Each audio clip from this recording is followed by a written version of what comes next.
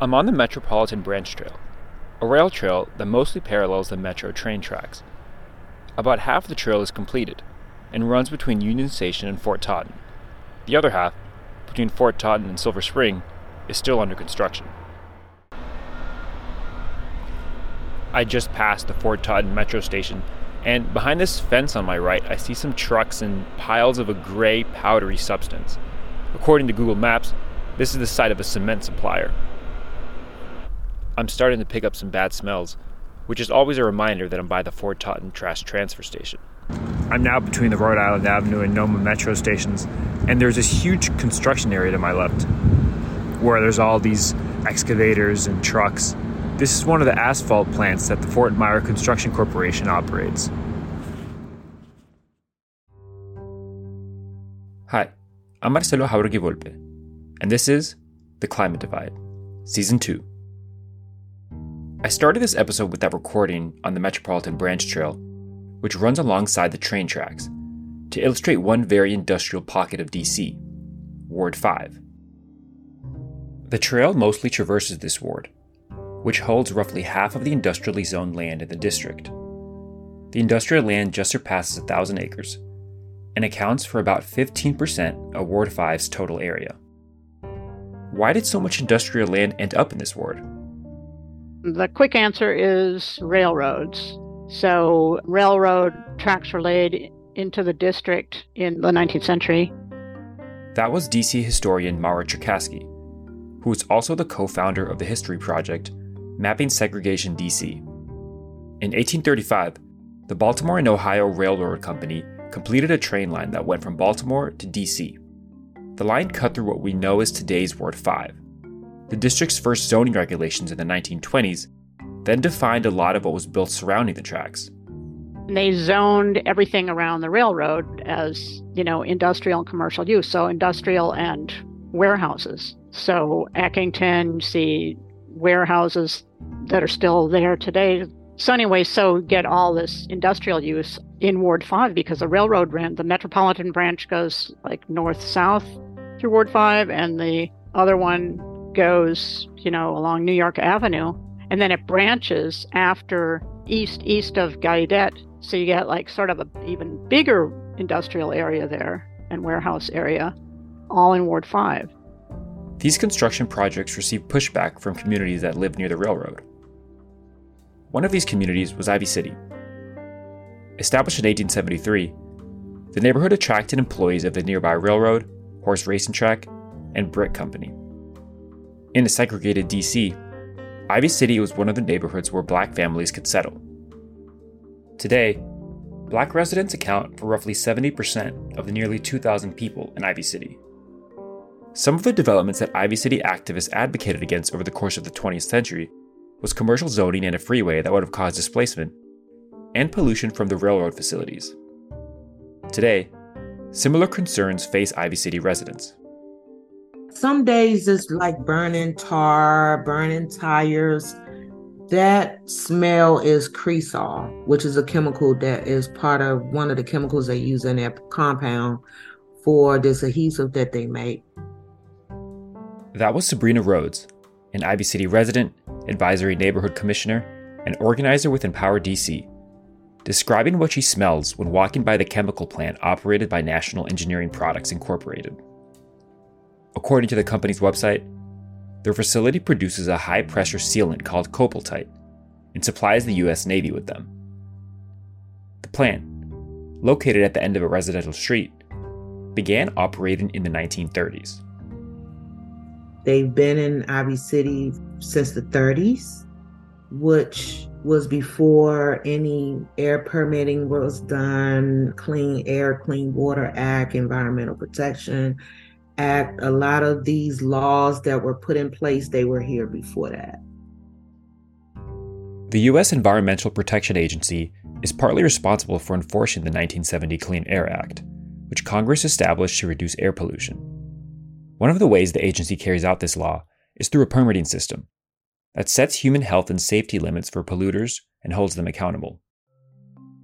The Environmental Protection Agency has a facility report on the National Engineering Products Plant, and on it, there's no permitting information listed for the Clean Air Act. The report does list the plant as being regulated by the Resource Conservation and Recovery Act, which manages sites that generate hazardous waste.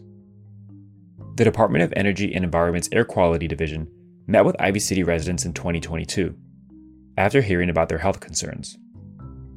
DOE didn't know about the plant. They had a listening session. This was the Air Quality Division that had this listening session. From there, that's when they realized they needed to come. We did a walkthrough with the Region 3 Administrator, Adam Ortiz, and Tommy Wells and Kelly Crawford. And it was really big. It was like 100 people out here.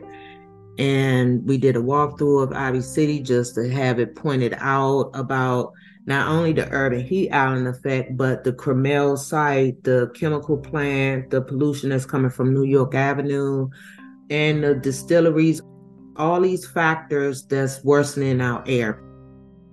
In July and August of 2022, a few months after the walkthrough, the Department of Energy and Environment had the engineering firm Tetra Tech test the air in and around the plant.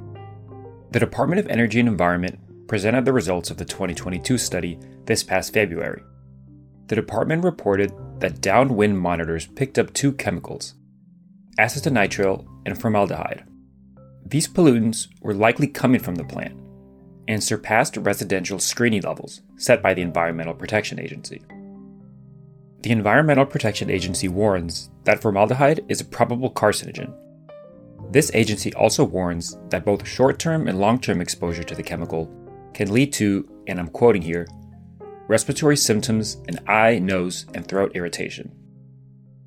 In its February presentation, the Department of Energy and Environment didn't make any statements on the health risk posed by the plant, affirming that the residential screening levels are used as indicators on what pollutants to investigate further. The department stated that they'd collaborate with the EPA to carry out more precise testing. During the Q&A portion of the hybrid presentation, attendees expressed frustration as to how the National Engineering Products Plant was able to operate without permits for so long. The Environmental Protection Agency began their testing in Ivy City this past June. According to one of their project documents, the test will occur over 8 months, and the agency will update residents with midpoint findings in the first quarter of next year.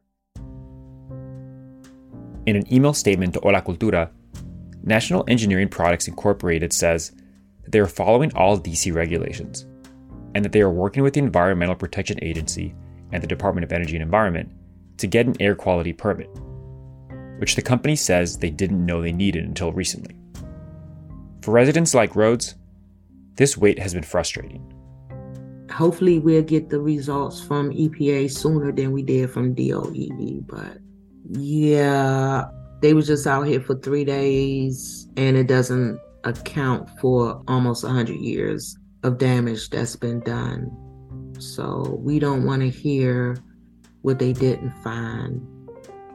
Earlier this year, the Department of Energy and Environment partnered with the climate tech company Aclima, who employed cars equipped with air quality sensors to produce hyperlocal air pollution maps of the Ivy City and Brentwood neighborhoods, as well as Mayfair and Buzzard Point. Aclima published their findings in November. The study found a pollution hotspot along New York Avenue, the northern perimeter of Ivy City. Ivy City residents and grassroots organizations like Empower DC and Namadi have organized a campaign to shut down the chemical plant.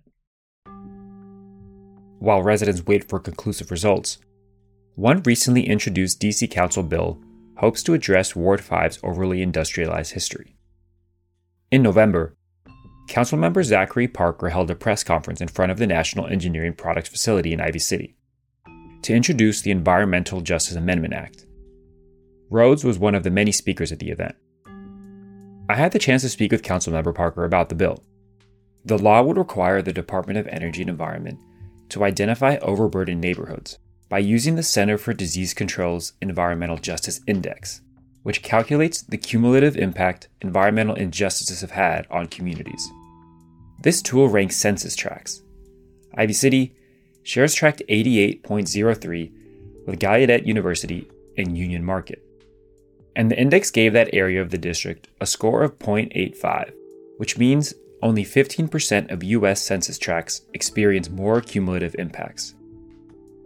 After adopting that metric, which is how we define overburdened communities, which largely correlate to the blackest and the areas of the city with the lowest incomes, which are Ward 7 and 8, much of Ward 5 and parts of Ward 4. It requires DOEE to create a process for how they will evaluate new and existing entities as they are applying for certificates or whatnot. They need to evaluate what impact this new entity, this business, this factory would have on the community's environmental makeup. The bill also hopes to establish an environmental justice division at the Department of Energy and Environment and ensure that these impacts are considered in the city planning.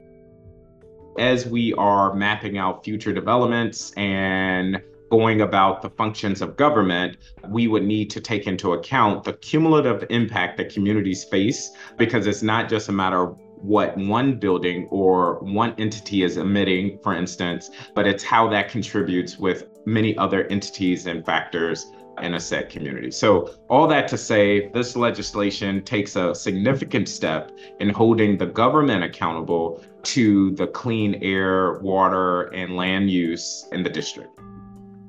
If this bill were to become law, sites like the National Engineering Products Plant would face greater scrutiny, according to Councilmember Parker. How this legislation would impact said facility is when that factory would go up for a permit renewal, for instance, they would have to take into account their cumulative impact on the Ivy City community, where we know there are other pollutants, we know there are heat island effects and a host of other factors contributing to environmental safety concerns. And so we think over time it would hold accountable and crack down on these pollutant entities in our communities. The bill had been referred to the Committee on Transportation and the Environment, and Parker hopes it will get a hearing early next year, so it can be included in the upcoming budget meetings for fiscal year 2025. Though, as earlier episodes have touched on this season, shrinking estimates of the DC government's budget for the next 3 fiscal years could make it difficult to fund numerous initiatives. This past fiscal year, obviously the budget has been tighter in last years, and just because of the less revenue being generated, from vacant buildings. And then I guess, do you have a sense of how challenging it will be to make room for this bill when the funding negotiations start? It's going to be a fight. Every budget is about choices, and we are undoubtedly going to have to make tough choices this budget cycle as we have a WMATA crisis brewing as the city is trying to rebound. And there are a number of other priorities that we're working to advance, including a child tax credit that I had proposed earlier this year. That said, we know residents in wards 5, 7, and 8 and parts of Ward 4 who share the overwhelming majority of overburdened communities deserve clean and healthy communities. And that is the vision and the purpose of my time.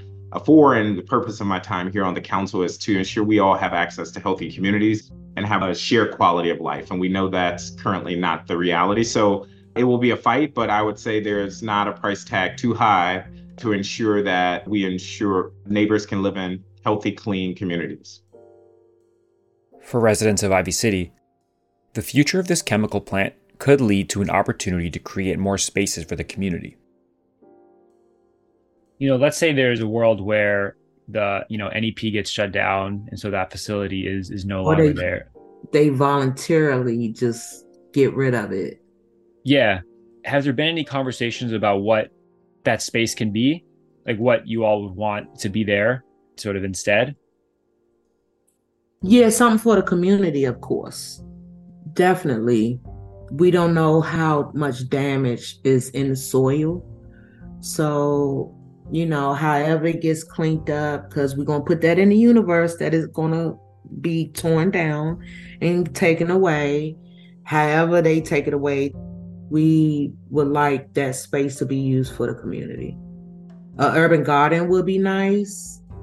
Yeah, urban garden where vegetables are planted and then people can come and pick their own vegetables and stuff. We really would love to have something like that in Ivy City. We just don't know how much damage it has done to that site where we can grow anything edible safely. But if we can't do that, then we would like to have just a community space. Today's episode is the last one of Season 2. And this developing story is a fitting way to end the season, since many episodes this season have showcased the power of community. Behind many government initiatives lie decades of advocacy. The COP28 United Nations Climate Summit ended 2 days ago, with numerous concerns raised over the insufficient actions taken to phase out fossil fuels. It's easy to feel overwhelmed by these kinds of distant summits tackling global warming. But what this podcast has taught me is that there are likely numerous environmental justice concerns just blocks away from where you live.